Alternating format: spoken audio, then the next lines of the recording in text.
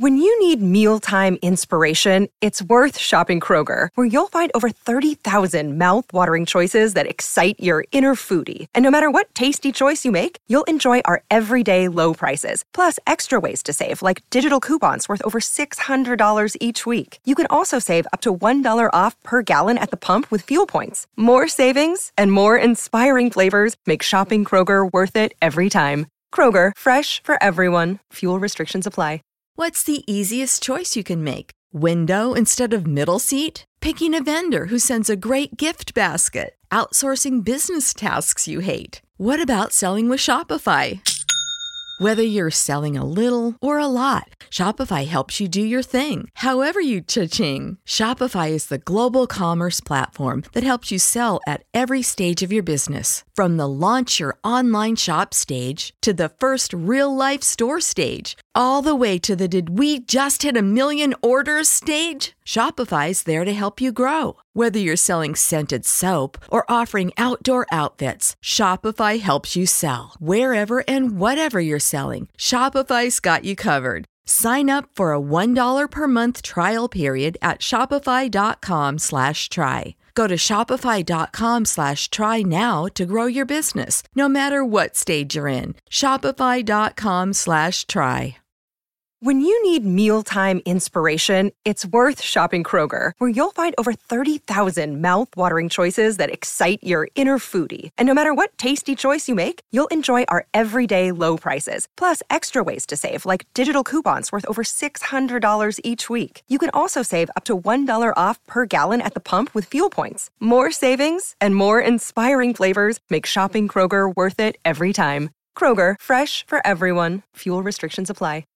Get ready, Ohio. FanDuel, America's #1 sports book, is coming to the Buckeye State. And to kick things off, you can get started with $100 in free bets as an early sign-up bonus. Plus, when you sign up today with promo code OhioFD, you'll be all set when FanDuel goes live in Ohio. Then you can bet on all your favorite teams in all your favorite sports with $100 in free bets. Just download FanDuel's top-rated sportsbook app. It's safe, secure, and super easy to use. Ohio, this is your chance to get in on the action. Join today with promo code OhioFD. Make every moment more with FanDuel, official sportsbook partner of the NFL. 21 or older and present in Ohio. Bonus issued in non-withdrawable free bets that expire 7 days after FanDuel accepts its first real money sports wager in Ohio, 1/1/23.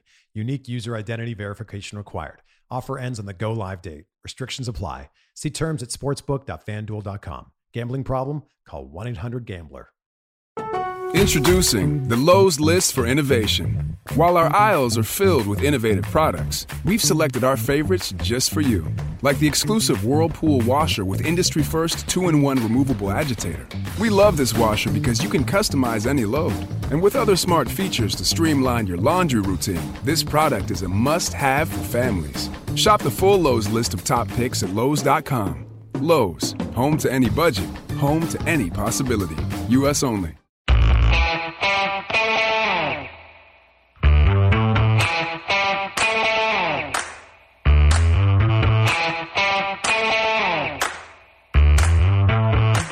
All right, it's film study. This is the Know Your Foe episode. That means it's your third episode of the week. You should have caught up on the offense and the defense. Now we get to know your foe as we look forward to this Sunday as the Cleveland Browns come to Baltimore, which really should be more of the focus of a quarterback matchup than last week's game. Ken McCusick, how are you doing? Life's good, Josh. How about you? I'm excited. I mean, we're halfway through the week. This is where we really get to look forward and get excited for a game that's really two young quarterbacks that's going to kind of define this division for years to come, hopefully. Yeah, exciting. Great matchup. Obviously, a huge game in terms of playoff implications for both sides, and we're looking forward to it. We have a great guest joining us today. Tell us about it, Josh. Yeah, Jake Burns is joining us, who obviously we got to bring someone in from Cleveland because they know more about the Browns now than, I mean, we got the former Browns. We can talk about where the Browns used to be. But they've got the Browns. We need someone with experience that can talk about this team. So we brought in Jake Burns from the Orange and Brown Report. Jake, how you doing? Hey, guys, I'm great. I can't complain if I wanted to. Life's good. I talked to Jake earlier today, did a reciprocal podcast on his show, and I can already tell you, you're going to really be impressed by this guy's knowledge of the Browns, knowledge of football in general, and we're thrilled to have you, Jake. Yeah, guys, I'm excited. Obviously, it's nice to run into some X's and O's type podcasts like yourself. I'm new to what you're doing, but I'm a big fan of it early on here, and excited to join you. Outstanding. You guys already had this conversation earlier today, so what we really should do is just compare the two episodes and see which one comes out better. Fair enough, Josh. This is your second take, your second chance to get information correct. Well, before it was me talking about the Ravens, this is really going to be different. It's going to be him talking about the Browns and going through it piece by piece. I'll have a few interjections, but hopefully you're doing about 70% of the talking here as we go through. And Ken, you've already got your Ravens talking because I got multiple people telling me you were on the Big Bad Morning Show this morning. Yeah, that's right. Lots of fun. Good questions from Jerry and Rob and Ed, and all kinds of fun. Are you going to be a regular over there? That's the word. So once a week I'll be with them. Once a week in the afternoon, and once a week somewhere else that I'm not sure yet. All right, it's exciting. Glad to see that stuff going for you. But why don't we get into this game on Sunday? Big matchup. Yeah, two hot young quarterbacks, obviously. Baker having a little bit of a tough year so far. We'll let Jake tell us about him. First of all, start us by talking through the season to date so far. Obviously, Tennessee didn't go the way you wanted. Big win over the Jets, and the Rams game, which was close, but not quite a cigar. Tell us about it. Yeah, so I think they jump into week one with some pretty outrageous expectations based on who they were as a team, where they were as a coaching staff, as a cohesive unit, and things sort of blew up in their face in the fourth quarter. Played really well through three quarters, had it to 15-13. Tennessee had a great game plan on both sides of the football to mitigate what the Browns were going to do in an opening game setting, and unfortunately it just fell apart in the fourth quarter. Mayfield threw three turnovers, specifically, I should say, he threw three interceptions. The first of which was pretty ugly. That gave the Ravens a chance to jump out to a 29-13 lead. Then the second two were sort of garbage time, but that was deflating. It was a big game, obviously, large part due to expectations, but also the Browns haven't won a home opener since 2004. I'll ask you guys, you know who they beat, and then their last home opener in 2004. Unfortunately, we remember that 20-3 Easter egg well to this day. Yeah, that's the long wait this franchise has made, is figuring out how to win a home opener. And the 2004 Jeff Garcia version, is blast in the past as that is, was the last one to do it. They couldn't finish it, obviously, week one. Week two, the Jets were depleted, obviously down their quarterback, Sam Darnold, and then they lose Trevor Siemian in the middle of the game, and it was just an ugly game offensively that Cleveland was able to just sort of get enough done. Offensively, a nice long Odell Beckham catch, that 89-yarder, but still stagnant offensively, and the same problems persisted, which we'll talk about at length later on. But those issues rendered themselves still strong defense, playing well, then and come out of that, I think, 23-13 final. Then just last week, Sunday Night Football, I think most people would have saw that game, the 20-13 loss, where they were down their entire secondary, and we can talk about sort of the status of that secondary going into this week, but the entire secondary was out. They played valiantly on defense, kept everything in check, created 3 turnovers against the Rams, did enough to win, but they're still offensively going through some issues, which again we'll talk about. They were unable to overcome those, had a chance late with about 30 seconds-ish left to throw a touchdown from the 4-yard line and tie it. Actually had 4 opportunities to score the chance to tie that game, but didn't do so. So, that's where they're at. They're 1-2. They're playing competitive football, but there are a lot of questions to be answered, and we'll talk about that too. I'm not sure who these guys are yet. Some underlying statistics are really positive, but they're 1-2, and they're gonna. But this is early in the year, and in this game, if the Browns find a way to win it, all of a sudden they're tied for the division lead, and everybody's in the thick of it. So there's a lot to be positive about still. But as far as just a positive vibe among the fan base and the franchise right now, it's not quite there yet. So this is a big week for them. All right. Well, certainly, yeah, I agree. The hype was all there at the beginning of the year. Maybe start with Baker in terms of his growth from last year and what you've seen out of him that's either new, encouraging, or maybe discouraging. Well, I think that if you look at most of this year, which I'm sure your fan base has watched from afar, much like our fan base watches the Ravens from afar, the buzz is that he's floundering, and I don't think that is in any way incorrect. He is still the same guy in large parts, but the offense is challenging. The Browns had 18 penalties week 1, were behind the sticks on third down for more than 12 yards 8 times in that game, which is just silly. You cannot do anything. So they put themselves in bad positions.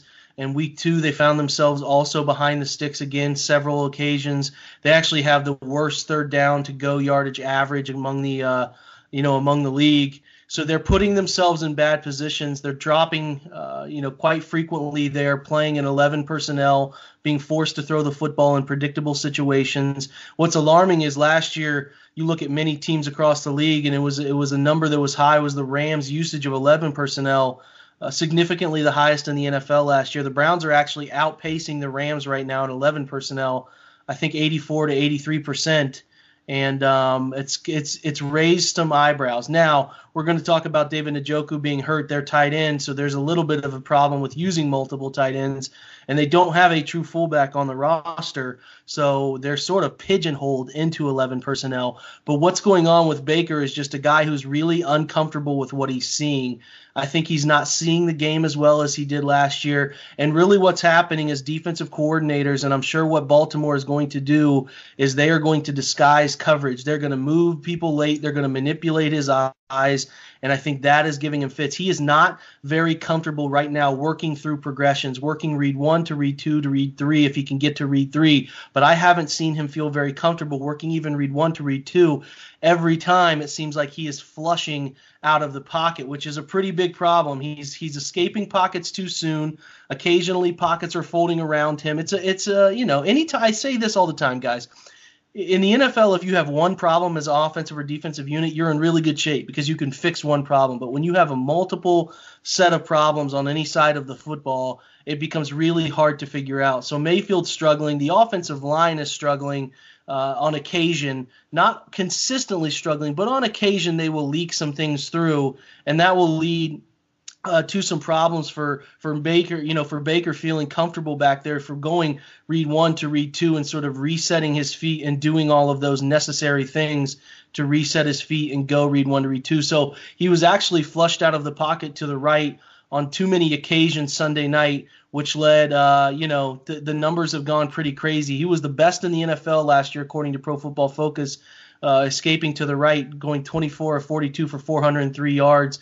This year, he's already, in just 3 starts, he's escaped, pushing out of the pocket to his right. Now, some his fault, leaving a pocket too soon, some the offensive line's fault, some defenses covering pretty bland schemes pretty well. He's actually 3 for 19 is all he is, escaping to the right this year for just 26 yards. So there's a problem. I wrote for the OBR, I broke down every single time he escaped to the right Sunday night. He did not escape pressure left, not a single time. He actually escaped right 11 times and only completed one of those throws. And I went through and broke down why they're happening. It's a multitude of reasons. But, yeah, I mean, the formula for Mayfield right now is to sort of try your best to contain him, mess with his sight lines in the pocket, force him to leave the pocket late. When he's forced to leave the pocket, sort of clamp down on scramble drills, and then you got a chance to really contain him. If you're going to leave him in the pocket with the chance to find his read, he's one of the best, and he can do it at any point in the game. He can rip the football with an excellent arm as well as anybody. If you watch the Browns' last drive, 3rd and 15, he hits a 27-yard throw, hits a 16-yard throw back-to-back to put the Browns in position, but it's getting him to have to process 1 read to 2 reads to even 3 reads is where defenses have said this is where we can find some trouble for this guy because he's not comfortable in the pocket. And he's having a pressure situation problem too, guys. Going back to the game last year, Mayfield had 22 plays where he's rushed by 5 or more, threw for 80 yards and 3 picks in the game against the Ravens. So the thing was very aptly described, I thought, by Collinsworth on the Sunday night show as he's kind of throwing a fadeaway jumper every time when he's retreating from the Rams defense and just trying to get a desperate pass off. And that speaks to the very low percentage of throws on that right side. Overall for this year, I'm looking at Next Gen and I'm seeing that his relationship between his air yards and his his completion air yards and his intended air yards is normal. He's about 2 yards less on that thing, on that stat. He's a little bit lower in completion rate versus expected completion rate. Is there anything about that you would point to as, he's doing something to himself to reduce his chances to complete a ball that he has done? No, not the way you're putting that question. I wouldn't say there's anything that glaringly stands out. No. Okay. I'm sorry. I didn't mean to just completely interrupt you, but we did need to have a little bit back and forth as we go through this. I'm sorry about that, Jake. Tell us about, maybe move on from Breaker if you want to. Talk about the offensive line, because I know we're very interested in hearing what's going on position by position there. Yeah, so they're starting Greg Robinson at left tackle. He's been up and down, had some good, some bad, as anybody in his position will do. He's a mediocre player. He's a C- to C player, but he's doing okay at left tackle. Left guard is Joel Bitonio, one of the league's best, pretty consistent football player, athletic, can move. He's a guy that they like to move and run game, and will move him in play action pass game. J.C. Tretter's their center. Good football player, undersized a bit, but really moves well to the second level. Is a big part of protection schemes for them as a leader on their offense. I think he's going to be a guy they try to lock down for a while. Does a nice job in pass pro. Right guard was a position that they had a three-way battle for in camp. They were rotating 3 guys day by day. Eric Cush, who has a connection to general manager John Dorsey, is the right guard player for the foreseeable future here. They traded for Wyatt Teller from Buffalo, but they have not given him a chance yet. Cush was fine in his first 2 starts, played really well. Pro Football Focus graded him really well. Last week, Aaron Donald humbled him, as Aaron Donald will do for anybody. And Michael Brockers gave him a lot of fits too. And he just was dominated by bull rushes. They were playing 3 technique wide players along the defensive line interior and pushed him and gave him fits. He graded in the 20s, which was fit for what I watched on tape. And then right tackle is traditionally Chris Hubbard, but he is out with an ankle foot injury. I'm not sure if he's practiced yet this week, not sure if he's playing. He is a below average player who struggled when he was playing. They traded for a young man named Justin McCray from Green Bay, who John Dorsey knew from his Green Bay tenure. Obviously, you're seeing a lot of connections to Kansas City and Green Bay. He was an interior player who they bumped to right tackle. He played a little bit of right tackle. Go ahead, sorry. Would he be next up if the starting right tackle can't go? Yeah, he started last week. So McCray started for Hubbard last week, and he was fine. He's a backup right tackle. He misses some blocks. He leaves some inside angles open here and there. Their right tackle situation's not pretty. It's a place that you can take advantage of. I expect him to start again. Some good, like I said, some really nice run block finishes, but he just does not do well athletically, agilely, with his agility left to right. And spin moves gave him fits against the Rams. So like I said, I expect him to be the starting right tackle, and then Teller is sort of their backup interior guy, and then Austin Corbett should probably end up their draft pick a few years back will end up dressing too. So yeah, the offensive line is not great by any stretch of the imagination, below average in terms of sheer overall cohesiveness. But they can hold their own and give them enough opportunities. It's just about finding those opportunities for Baker to push the football down the field.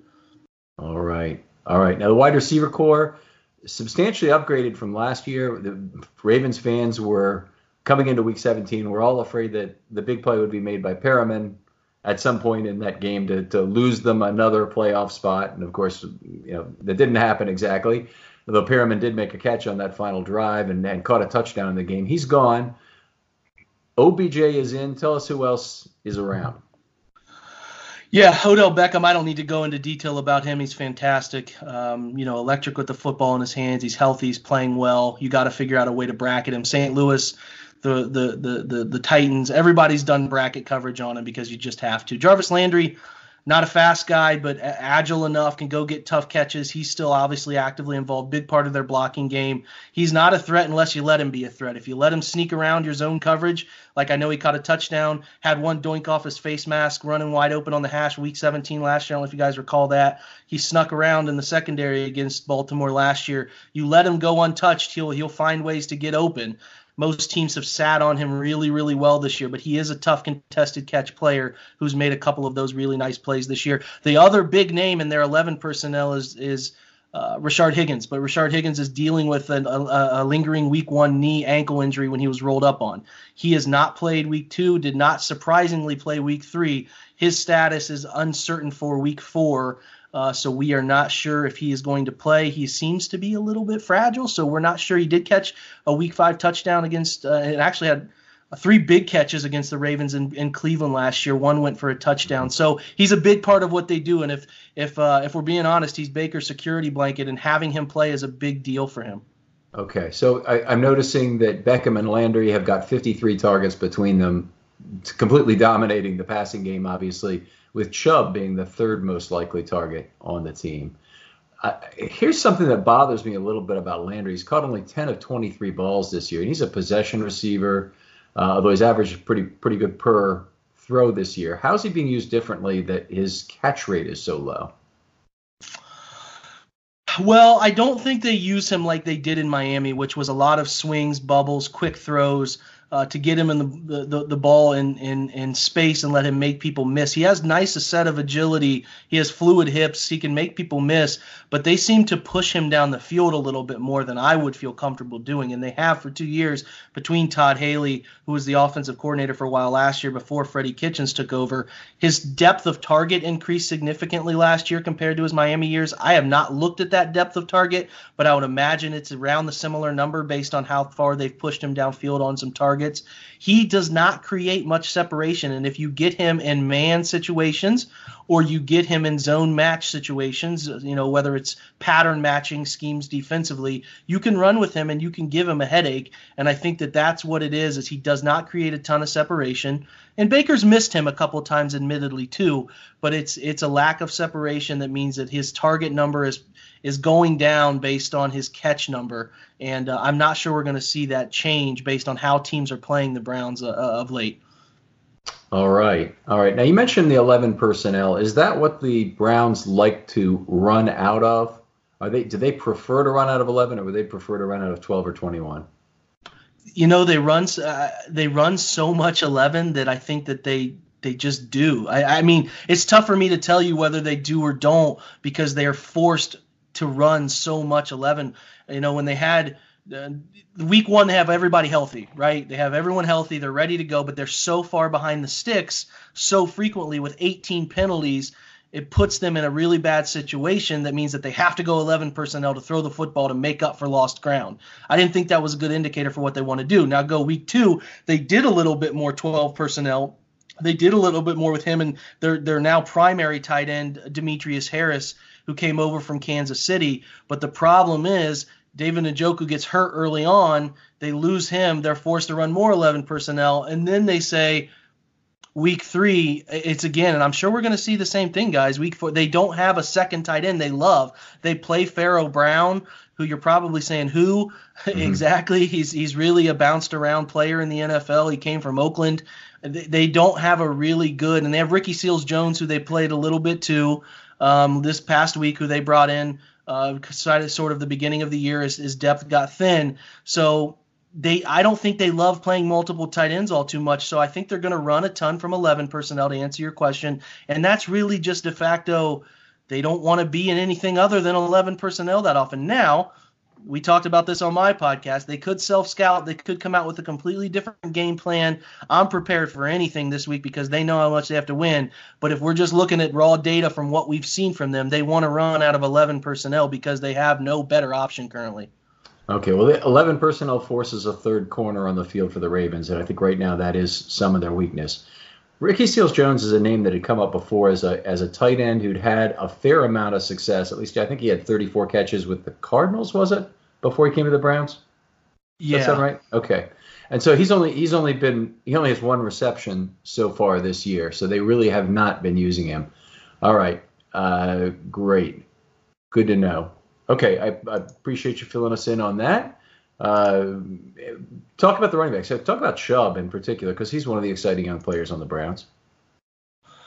Yeah, you came into this year with 3 really good running backs with league notoriety. Obviously, they brought in Kareem Hunt, who is known as one of the league's best if you put aside personal problems. He's not eligible to play until week 9. You go into Nick Chubb and Duke Johnson. Duke Johnson wants a trade. They trade him to Houston. So they have 2 young running backs behind behind Nick Chubb, Dontrell Hilliard, a kid they like a lot. They kept around as an undrafted free agent out of Tulane. And then Dearness Johnson, who's a South Florida kid who went to the AAF and found his way back to the NFL and has been okay for them. But Nick Chubb is a good football player. He's improved as a wide receiver. He's a very patient runner. He does things right most of the time. He's always going to grade well. He was the highest graded running back in Pro Football Focus's analytic data last year. Really astounding numbers, after first contact. Had a great year, and he's still having a really good year this year. They just have not been able to be in many situations that allow for them to really run the football a ton. He ran the football very well week 3 because the Browns found themselves in more neutral, unpredictable situations. But he's good. I mean, you got to contain him. Outside zone is where they're really good at out of the gun, and he runs that so patiently, and he finds creases so well. I know last year Nick Chubb did not run the ball very well week 17 when he actually got to start. Sorry if I go off on a tangent, but they played Carlos Hyde a ton last year early in the year, and then Nick finally got his chance midway through the year after they traded Carlos, and then it took off for him. And it was really funny because week 17 he crossed the 1,000-yard threshold, and then the Ravens tackled him a couple times behind the line of scrimmage and cost him that number. But no, nonetheless, he's having a nice second year. They're just not using him a ton, but they ran a ton of running back screens. So you talked earlier about them having a high volume of targets to Nick Chubb. I counted 8 running back designed run screen plays in week 3, which is it's kind of a ridiculous number of running back screens to throw. It's so predictable. And by the end of the game, the Rams were sniffing out all of them. So they're going to use Chubb in the run game. They're not going to, in the passing game. They're not going to necessarily run him on a ton of routes one-on-one against linebackers or big nickel safety type players. But they're going to give him some touches here and there. I don't expect that screen game number to be so high, but you got to keep him contained. You can't let him hurt you in between the tackles, and you can't let him hurt you on the outside zone stuff. They played him 97% of snaps last week, a big increase, which I expected to happen. But the 2 other backs are kind of just Jags right now, for lack of a better term. They're just guys. They're fine players. Dontrell Hilliard can do a little bit in the pass game. He had the first rushing touchdown of the year, but he's not going to hurt you unless you just sort of forget about him and don't play sure tackle fit up football. And same with Dearness Johnson. Those guys aren't big time players until they get Kareem Hunt week 9. But I expect Nick Chubb to be on the field a ton, and I expect him to get a ton of running opportunities. And some screen games will be sprinkled in, but I don't expect a ton of putting him in passing situations that allow him to go against players. So I wouldn't be worried about that all too much. All right. So he's averaging over 19 rushes a game. He got 58 in 3 games and 15 targets. So that is a significant number of touches for a running back in the league these days. And there aren't very many running backs playing that kind of a percentage of snaps. In fact, there might not be another one playing more snaps than Nick Chubb. All right. So we talked a little bit about that. Let's move over to the defensive side. So, one thing I always like to talk about is what's their most common base look on defense. And you told me earlier on the show they're a committed nickel team. And I want to go back and check that. I certainly found out that's the way it looked against the Rams in week 3. The first 2 weeks, it looked like there were more defensive backs than played. Was that a matter of injuries, moving people around, playing different packages, or was it a matter of what? Yeah, well, I mean, the fact is they want to play a 4-2-5, like you said. They have they loaded up on safety talent through a variety of ways to sort of give them different opportunities to bring different guys on the field to fit different situations. So they signed Morgan Burnett from Pittsburgh. They traded for Eric Murray from Kansas City, and they signed or brought over midway through last year and kept him around this year, Jermaine Whitehead, all of which can play different roles in the secondary. And a couple of those guys are better run defenders. One of those guys, Eric Murray, is a better pass defender, and they use them accordingly. Now, week 1, it was a heavy tight end game usage from Tennessee. They were in 12 and 13 personnel often, so the Browns were rotating who they brought in there, safety, depending on situation. But then they've been so beat up. Like Demarius Randall didn't play week 2, and he's their best free safety. And he didn't play week 2. They brought in a young man, Justin Burris, who they had around. They brought him back in. He played really well.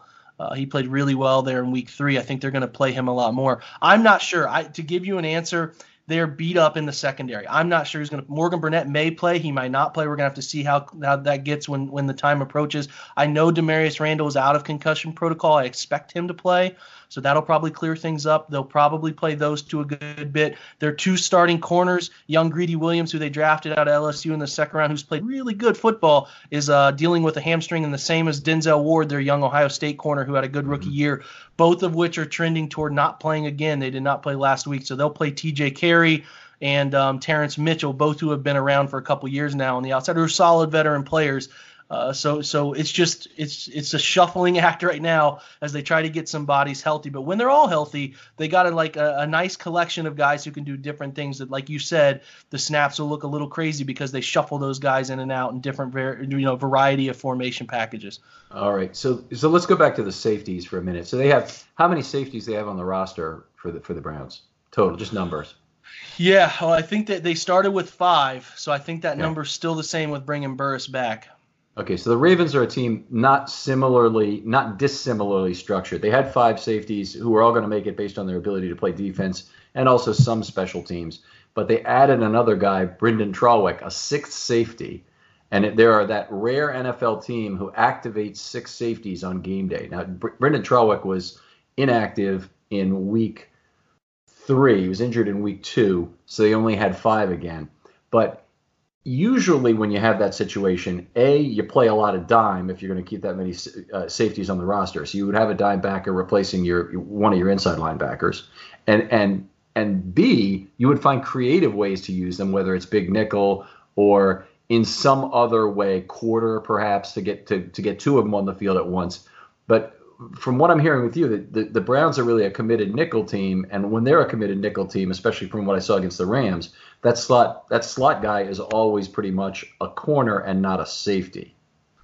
It varies. I'm remiss to say too, I left out rookie Sheldrick Redwine, so they're a 6 safety team too. They are traditionally 5, but Redwine is hurt. Randall was hurt. They have 6 on the roster right now. They dress 5. I should have mentioned him. But back to your question, they will play T.J. Carey in the slot when both of their outside corners are healthy. They'll play true nickel, but they will also play big nickel in run situations or matching up with big slots or matching up with tight ends, a team like Baltimore who plays multiple tight ends. They'll play a big slot player. Typically, it would be somebody like a Morgan Burnett. They will use Justin Burris, I would imagine, that way this week too, especially with Randall back healthy. So they will match personnel, and in situations that are rundown situations, they'll bring in somebody they feel comfortable with there. Even if it's a bigger body, they'll rotate those corners and safeties pretty intermittently. Okay, that'll be interesting to watch because Andrews is a guy who splits wide more often than he's in line, certainly, and will be a guy that needs to be covered. So the Ravens often running out of 12 personnel now. It's actually more complex than that. This is a Browns show, so we don't need to get into that anymore. But it'll be interesting to see who the Browns put on Andrews in the slot when he's there. All right, so take us through the position groups. Now, the defensive line, tremendous strength for this Cleveland team. Obviously, they're built, I would say, front to back on the defensive side of the ball. Tell me about that. Yeah, I mean, it's just a really good front four. I mean, Myles Garrett is off to a fantastic start, 5 sacks, a couple forced fumbles. He's doing everything you want a first overall pick defensive end athlete freak to do. He's tough to block. He's been a better run game defender. Had a little bit of an issue with penalties, some late hits, but I think any guy who's around the quarterback will go through those issues occasionally. Olivier Vernon, not a ton of sack stats, but really good pressure stats and just a really good strong side, run game edge holding defensive end. I think he's a big upgrade to the guy they had last year, Emmanuel Ogbah, who they sent to Kansas City, and he's a really nice fit for what Cleveland wants to do in this 4-2-5. And then interior-wise, they have a young guy named Larry Ogunjobi, who they drafted out of Charlotte a few years back, is a nice young player, is shade technique player, is got a couple sacks. He gets after things. He could be a little bit more consistent. He's certainly the weakest of the front four. The other player, Sheldon Richardson, who's off to a really nice start. Sheldon is bounced around between the Jets, Seahawks, and Vikings, but he's found a home here in Cleveland, I think, for the long haul, especially because his contract says he's for the long haul. But nonetheless, He's playing good football. Those front four are really good, and I think it's going to be, like I told you on my podcast earlier, by far the best the Ravens have seen from a front four, especially if you mix in, they got a young guy named Devereaux Lawrence who they rotate in along the interior defensive line. Is a nice player. Brought him over from I think he came over from New Orleans. He's fit and he's finally healthy. He's fitting in really well. They occasionally bring in Daniel Akwale, who's an interior rotating player from Washington State. He was a surprise make on the roster, not anything exceptional, just going to give you 5, 6, 7 snaps a game. On the edge, they have backups are Chris Smith, who came from Cincinnati, had a nice stretch with the Bengals. He's a fine reserve player. Unfortunately, I don't know, you guys probably have no idea, but his wife just passed away in a roadside accident. Pretty terrible stuff. Yeah. I'm not sure if he's going to play. He played last week, but I don't know if he's going to play again. He's been in and out of practice, obviously, as anybody would be in that situation. Otherwise, they have third round pick from the 2018 draft, Chad Thomas out of Miami, who's been just a real sheer disappointment. It feels like every franchise has these players they talk about.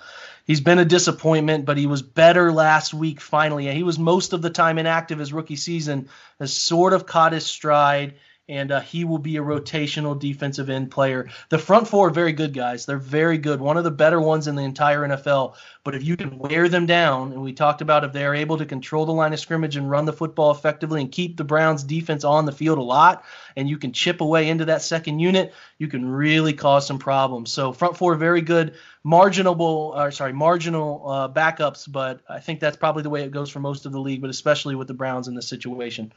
Okay, now playing a team like the Rams, I could understand why you play nickel every single snap. Playing a team like the Ravens, is there any room for base for the Browns in this game? And I'm looking through snap count. Am I correct saying Joe Schobert has the green dot right now, or is it somebody else in the secondary and it's just an injury that means he doesn't have the most snaps?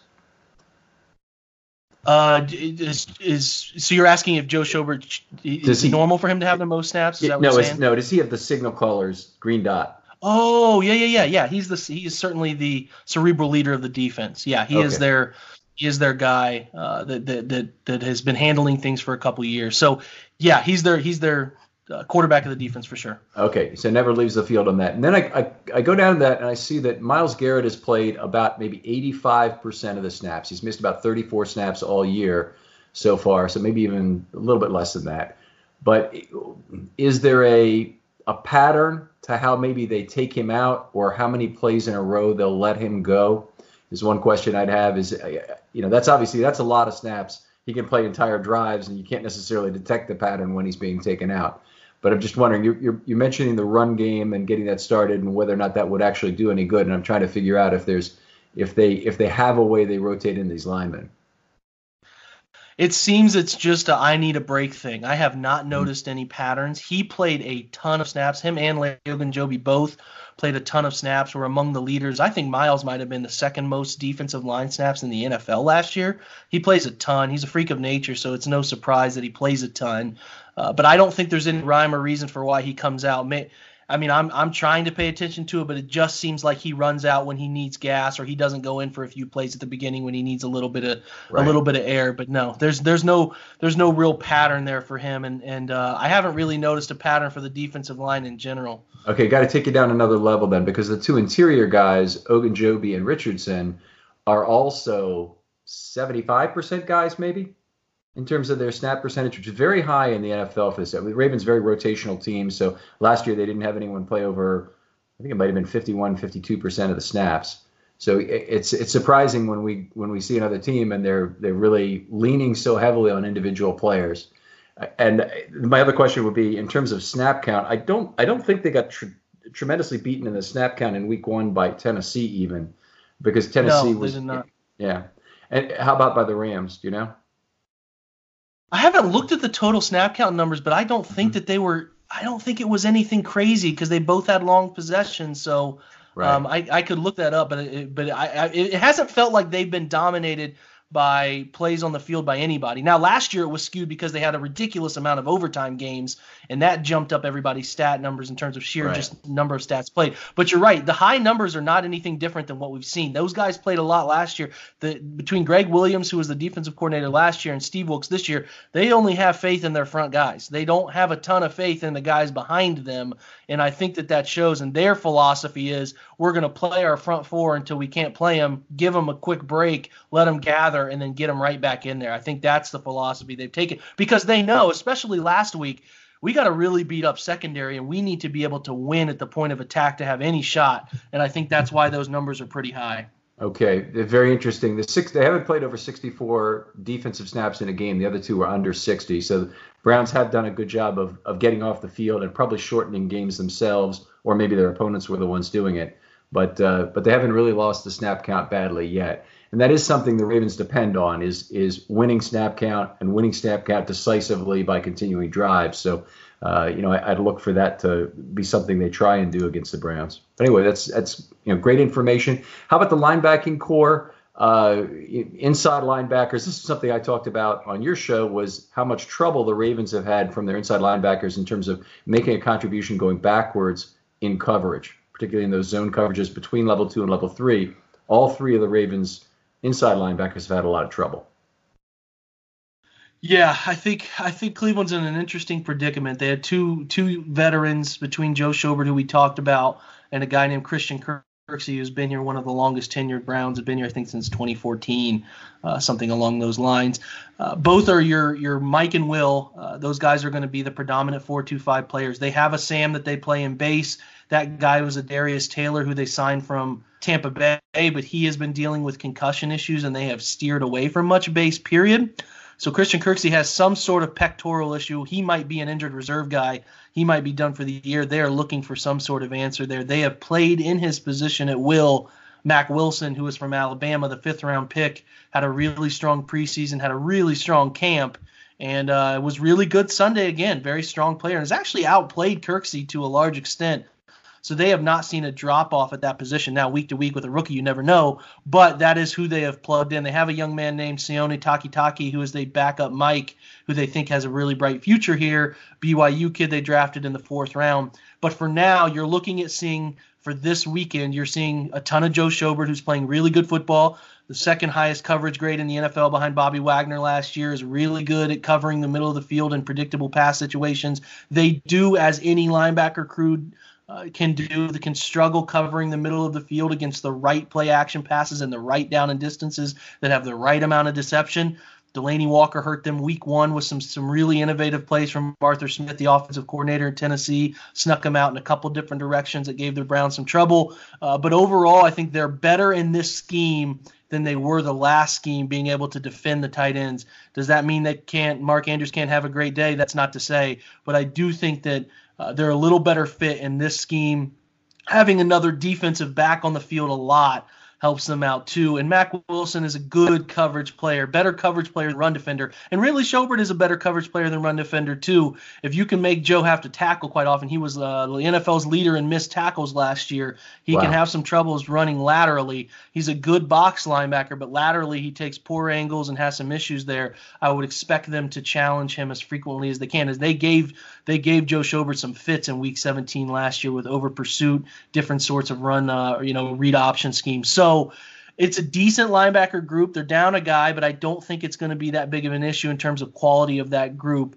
I certainly think the linebacker group was the weakest when everybody's healthy, but with the fact that the secondary is as beat up as they are, linebacker group's been playing really well so far. But they have their hands full this week. All right. That's an outstanding description of those guys, and that sounds interesting. One of the things that came up in watching the Rams game was Collinsworth talking about how the linebackers were offset in a way that was allowing a particular seam cutback. Did you hear that comment? Third quarter, maybe? Yeah, they're talking about how teams have sort of the Patriots' MO of playing the Rams, which is the Rams are a bread and butter wide zone team. They're going to wide zone you to death, and everything they do off of that wide zone play action, jet sweeps, jet action, is all built off of success they find in wide zone. So the Browns And everybody that the Rams have played so far this year are taking that wide zone away. The NFL is a copycat league. They're taking that away. And the Browns were playing their will linebacker quite far outside and saying, hey, we know which tendency side you're going to run this wide zone to. And that was a play that in the second half, the Rams were able to adjust and find some off tackle, off guard, just simple duo scheme at the point of attack. And there was a bubble that was created there. The Browns corrected it and did some different things to mitigate it. But I liked that their game plan was based on taking away what the Rams do really well. It felt like in years past, it was a dartboard system defensively. It was, right. We'll throw something out there and we'll see if it works, and we'll blitz and we'll see if it works. It has felt more, I've said this about Steve Wilks, he's a better thinking, adjusting on the fly defensive coordinator than the Browns have had in a while. And I think that will do them, him and Al Holcomb, who was his defensive coordinator with when Wilks was just with the Rams last year, with the Cardinals before he was fired last year. Both of those guys have done a really good job transforming the defense schematically and helping the linebackers play good football. So let me ask you this about Wilks then, because we've been through a number of different defensive coordinators here, but Dean Pease was for 6 years before Martindale, and how I think most Ravens fan would describe him as cautious. What I would describe him as is a very good schematic coach in terms of lining his guys up in a place that would help them defend against longer plays probably, but not as much of a gambler. And the thing that I really love about Martindale, well, there's multiple things. I love that he's a snap manager, but more than that, I love that he gambles and he realizes that the defense usually has to gamble because the offense, if they get a mean result play after play after play, will march right down the field. So teams that now are getting more towards that, and Baker could be that guy, but Baker seems like more of a big play guy. Really, Jackson is more that guy in terms of giving you a median result on a lot of plays. You got to try and find a way to stop that. And that's what I would ask you is, how would the Browns go about that? And how much is Wilks a gambler as opposed to more of a, let's set our pieces in place so that they minimize the bad news? Yeah, that's a great point. I think that Greg Williams leaned more in the way you're talking about there, which is sort of a more gambler's approach. Roll the dice. Let's try something here based on a hunch that we have or a tendency we have and go with it. I think Wilks is more of an approach of thoughtful aggression. I think he's a guy who's going to try to scheme up things, whether that's what they call simulated pressures, giving you a look and bailing out and bringing somebody off the opposite side. He does a really good job of scheming up teams' pass protection. So he has a way of knowing if you walk down two A-gap linebackers, how they're going to adjust to that, and then being able to give another blitzer an opportunity at a free run. He will do a lot of those. Simulated pressures that will give fits.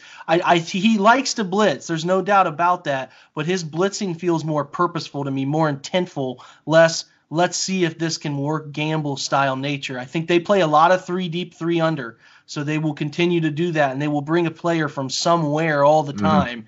I think that their purpose is to make that player a havoc player, maybe not bring 6, 7 guys, but bring enough that it walk enough guys down to the line of scrimmage or sugar gap the A-gaps enough to make people think they're coming. You just want to make opposing offenses and protections think, and I think that's what he's trying to do a lot of. And so far, it has worked out pretty well. Now, I will say this, as we're talking about the Ravens are facing the Browns defense, and this is the best test they've had.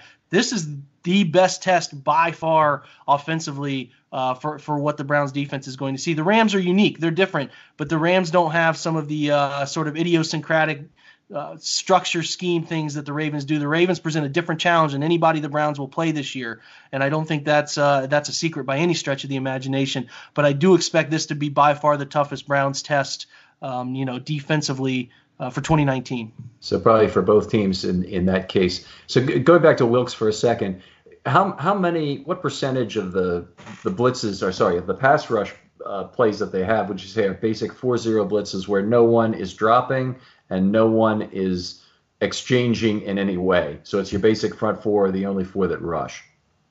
I had a number on that. I think it was close. It was in the 40s. It was pretty vanilla. They played the Titans very vanilla. They loaded the box, didn't bring many people and dared the Titans to throw, and they threw it on them and burnt the Browns several times. I know that it's going to decrease as the year goes on. I wish I had that number in front of me. I don't have that exact number, but they will just say, hey, we have a really good front four. We're going to just come after you mano a mano and drop, we're going to drop 7 into coverage. They like doing that. They will do that, but they will also bring that nickel player or bring an extra linebacker on occasion. What they're looking to do is the quarterback to never feel comfortable with where that extra rusher's coming from, so they can play that 3 deep, 3 under that they love to play. But they'll give you some true base too, and I think that they'll probably do a good amount of that here with Baltimore, because they don't want to put themselves in any sort of bad situation. Because if you let Lamar Jackson have one crease, not just running the football, but also throwing it this year, you're putting yourself in a bad spot. And they got, like we talked about earlier, they got some guys, you guys got some guys that can really put you in a bad spot, if you're out of, you're just one step out of place. Okay, outstanding. I love talking football with you, Jake, because you really get it in terms of a 4-man rush. There's 4-man rushes and there's 4-man rushes. And one of the things we're seeing put out by a lot of different groups is a definition that a 5-man rush is a blitz, a 5+. And I think it's much more about the amount of deception that you give. A 4-man deceptive blitz is often much more treacherous and difficult to handle than a plain vanilla 5-man rush, or even a 5-man rush where you have one blitzer coming from inside linebacker. Correct. You're not sure what it is. So I know you get it here, and I love talking football with people who are your level of knowledge. I appreciate you coming on the show with us for this. So how do you see the Browns dealing with Marquise Brown as the other player? That's a good question. They have not faced somebody who is as fast and as dynamic in the open field as as Hollywood is, and nobody knows that better than Baker Mayfield, obviously. So I would think that they're going to try to bracket him. They're going to try to be physical with him at the line of scrimmage. I think if you can get hands on him and you can reroute him and hang him up in coverages, whether zone or if you're going to pass him along to a safety, if they're doing some bracket coverage things, you got to be physical with him. If you let him get a free run, it's a problem, and I think that that's no secret. I'm no genius. I'm just a guy behind a computer. I think that they will absolutely attack him with a physical play at the line of scrimmage, walk down, get hands on, and pass him on. They don't want to put themselves in – the last thing the Browns want to do is put themselves in any position that allows Baltimore to throw it over the top of them. That's just – in this game, how they're working, playing downhill, keeping everything in front of them, I guarantee that they're going to try to bracket him. I think you can get away with shading coverage away from Willie Snead. Mark Andrews has to be, you have to look at him. You have to give him considerable thought. You have to play him with somebody who can run with him. But I think if you're looking at how you're going to have to shut down, and we've talked about the high amount of targets for Hollywood, and rightfully so, he's a heck of a football player. The Browns will try to say, hey, if you're going to beat us, you're going to beat us with Willie Snead, and you're going to beat us running the football, because we think we can handle those things man-to-man. All right. Well, Andrews, I almost think that there's a pattern to what they've been doing, is that when the other team is playing man, they go to Brown. When the other team is playing zone, that's where Andrews really excels at sitting down in a spot and making a catch in a crowded area, we'll call it. All right. Outstanding. So if you had to pick one player on the Browns who you think matches up well against the Ravens, who would it be? That's a good question. Yeah. I think in this situation, offensively, with the Ravens playing so much cover 3, and that's what they love to do, I just think that they're going to have to focus a lot. And this is a lame answer because he's so good, but they're going to have to figure out where the heck Odell Beckham is every snap, because the Browns are trying to do a better job of moving him, not just playing him at X and lining him up on the backside of every formation. They're going to move him. They're going to put him in the slot. And I do think if you can work him over the middle of the field, catch them in zone coverages, get him against linebacker zones, I think they're going to find a lot of success with him. They've been RPOing him in the middle of the field quite frequently. If you watch that Rams game, you saw it. They're going to put him in situations where linebackers and safeties have to play him well. I just think he's going to continue to be a focal point, and really probably the guy I feel most comfortable about saying that is going to give the Ravens some fits. Ravens can do things to stop him. There's no doubt about that. But with the status quo and what we know as we know, I think he could give them a lot of fits for what they do defensively. All right. That's great. I was going to pick one Raven I think might be effective in terms of against the Browns. the guy they need to be effective, and the matchup I think in part that will determine this is probably Garrett versus Stanley on the left side. And Garrett is primarily from the right defensive end position he lines up, correct? Traditionally, him and Olivier Vernon were both guys. They flip-flop a decent amount now, but Miles is more so a left side of the offense, right side defensive end rusher, yeah. Okay, so it will be Stanley. Of course, Brown had more trouble pass blocking this year so far. Has allowed a sack in each of the last 2 games, so that obviously will be a potential weakness on that side as well. So anyway, fantastic to talk to you about this, Jake. I love having an episode like this. I hope we can have one pretty much every time the Browns and Ravens play. You're a great find in terms of a resource on the Browns and a resource on football in general. Hey, no, I appreciate that. I got a little long-winded there. I apologize, guys. I could just talk about this for days. I'm sure you guys can do the same thing. But it's my pleasure. I don't get a ton of film breakdown people to talk to. I find myself talking to people that don't understand it and want to take out their anger on me like I'm the bad guy. So it's always good to have some guys to talk to who understand and get the niche and all of that fun stuff. So it's my pleasure. Like I said on my podcast, I hope we can do this for many years to come because we'll get 2 of these matchups and maybe we might get a third one year in the playoffs, something fun like that. Probably a pretty good chance, I'd say, with where these 2 look like. Tell us a little bit about. Oh, I'm sorry. We ought to do the mailbag now. Josh, how are you doing for mailbag? Yeah, I have just 2 questions we can hit up in this mailbag. Actually, we'll make it 3. All right, first one up is from Mr. Ed, and he's curious about Jarvis Landry since he ended up in Cleveland. Do you believe he has been playing up to his trade value of the 4th and 7th? That's a good question. I certainly think he is. If you're going to critique the on-the-field stuff, which is very easy with Jarvis, he's never been a fast guy. He's a 4.7, 740 guy.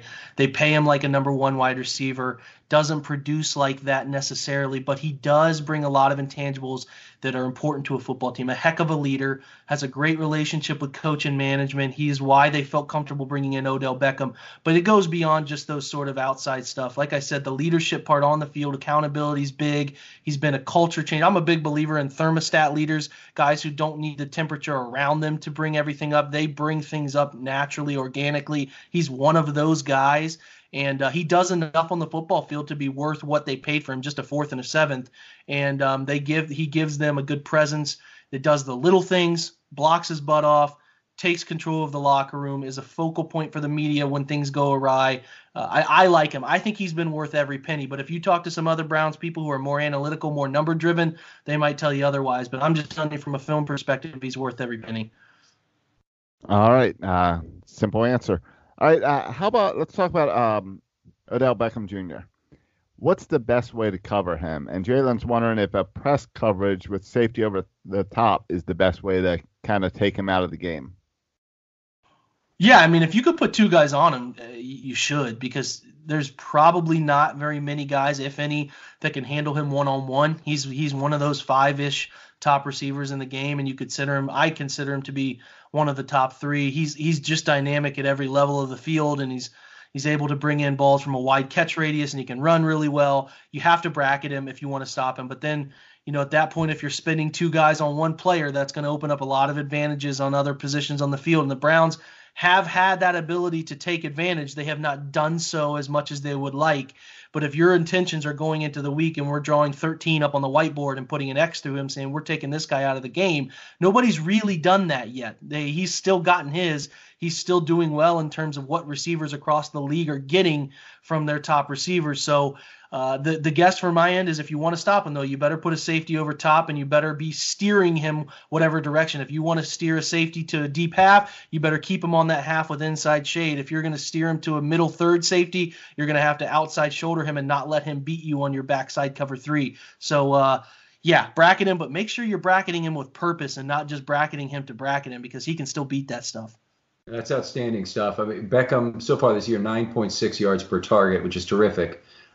So other teams haven't slowed him down too much, and he's averaged obviously 10 targets a game and never had fewer than 9.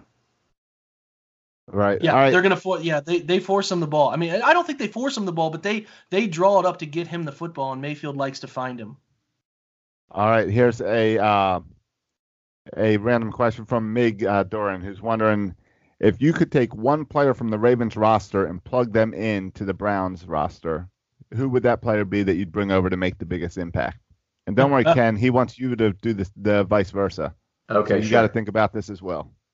That's a fantastic question. I always love these. I would take Ronnie Stanley. The Browns really need anchors on tackle, and they have an average player in Greg Robinson, and they're really searching hard at right tackle. So I would obviously take a tackle of Ronnie Stanley's ability and plug him in right away. It would help the Browns immensely. All right, I don't want to leave the Ravens shorthanded in that matchup, so I'm going to take Myles Garrett and get the Ravens pass rush going with somebody who can do it all on his own and win a lot of one-on-one matchups. All right. Those are good answers. All right, so let's just make that trade, make it work out. We can move on. So, all right, Jake. Well, thanks for joining us. I've got your Twitter handle here as Jake _Burns18, where we want people to go and give you a follow. They can go and check out the Orange and Brown Report. What else do you have up there? You mentioned that a podcast that came out with Ken on your show. How can people find that? Yeah. It's a Twitter handle too that I put up some film stuff on occasion. Browns Film Breakdown. It's just at Browns Film BDN, but that is really the hub for all things podcast right now. Ken's podcast with me will be up tomorrow morning. Try to get that up on Thursdays. I think you guys do the same thing to give people a couple days to digest it. And I think that those are the places. The OBR, you can find me there. You can find a lot of my opinions and analysis on Twitter, like you mentioned, my main page there, and then Browns Film Breakdown too. All right. One last question for the mailbag comes from at Film Study Ravens. He wanted to know, did you think it was a reasonable trade what the Steelers did to acquire Minkah Fitzpatrick? And given where the Steelers are right now at 0-3, are you happy they did it? Well, God, that's a great question. I've thought about it myself. They clearly think that Ben Roethlisberger is going to be back, and they like Mason Rudolph. I've watched Mason Rudolph through college, and I watched him his 2 weeks playing here, and there's nothing to write home about that would make me feel comfortable in a draft that you're already 0-2 before that trade with an 0-3 schedule coming up, and then a couple tough teams in your division. I would not have done that because I don't think that in a team that's going to need a future at quarter. That's the thing that makes the Ravens fantastic, is that they've been able to win with a guy like Joe Flacco, and now you just easily handed the baton off to your next quarterback for a decade or longer, and the Browns are now in a decade or longer stretch of a quarterback that's quality. So it's like Pittsburgh's got to figure that out, and they just passed up on the opportunity and gave away their 5th-round pick here recently. I'll tell you what, I'm more than elated that they made that decision, and that's nothing against Minkah, who I think is a great player, but that value is not worth what they gave up, especially if they continue down the path of losing that they're on. I'm in completely the same spot, and I loved Minkah Fitzpatrick coming out of Alabama. He's one of 2 guys, along with Derwin James, that I said, damn your needs, take him anyway at 16 if he manages to drop there. And Minkah would have been a great player for the Ravens to acquire because they're really stuck at slot corner right now. And given equal price, I'd take Minkah and his 4 years of control over Jalen Ramsey and his 2 years of control. So I might have done the trade by the Ravens, but the Ravens, are more obviously, or should be, I think, more playing for this year than the Steelers are. All right, guys. Well, Ken, we got Jake's plugs out. I know you're on the radio, you're on FilmStudyRavens.com, got postings. You're always on Twitter. What do you want to point people to tonight? Well, let's see. We've done some interesting things this week in terms of adding a gallery section to the website that I do want people to check out. It has some cool visualizations that people have been contributing. We're looking for more. If you're listening, you want to do visualizations, maybe you already have some. We'd love to post them on our spot on the board. The article on the offensive line came out, and of course all the podcasts are already out for this week, offense and defense, as well as the defensive article. So we're looking to have you come visit the website, leave your comments, and I'll make sure I respond to every single one. All right, guys, just a couple more days left for the game. We'll talk to you guys later.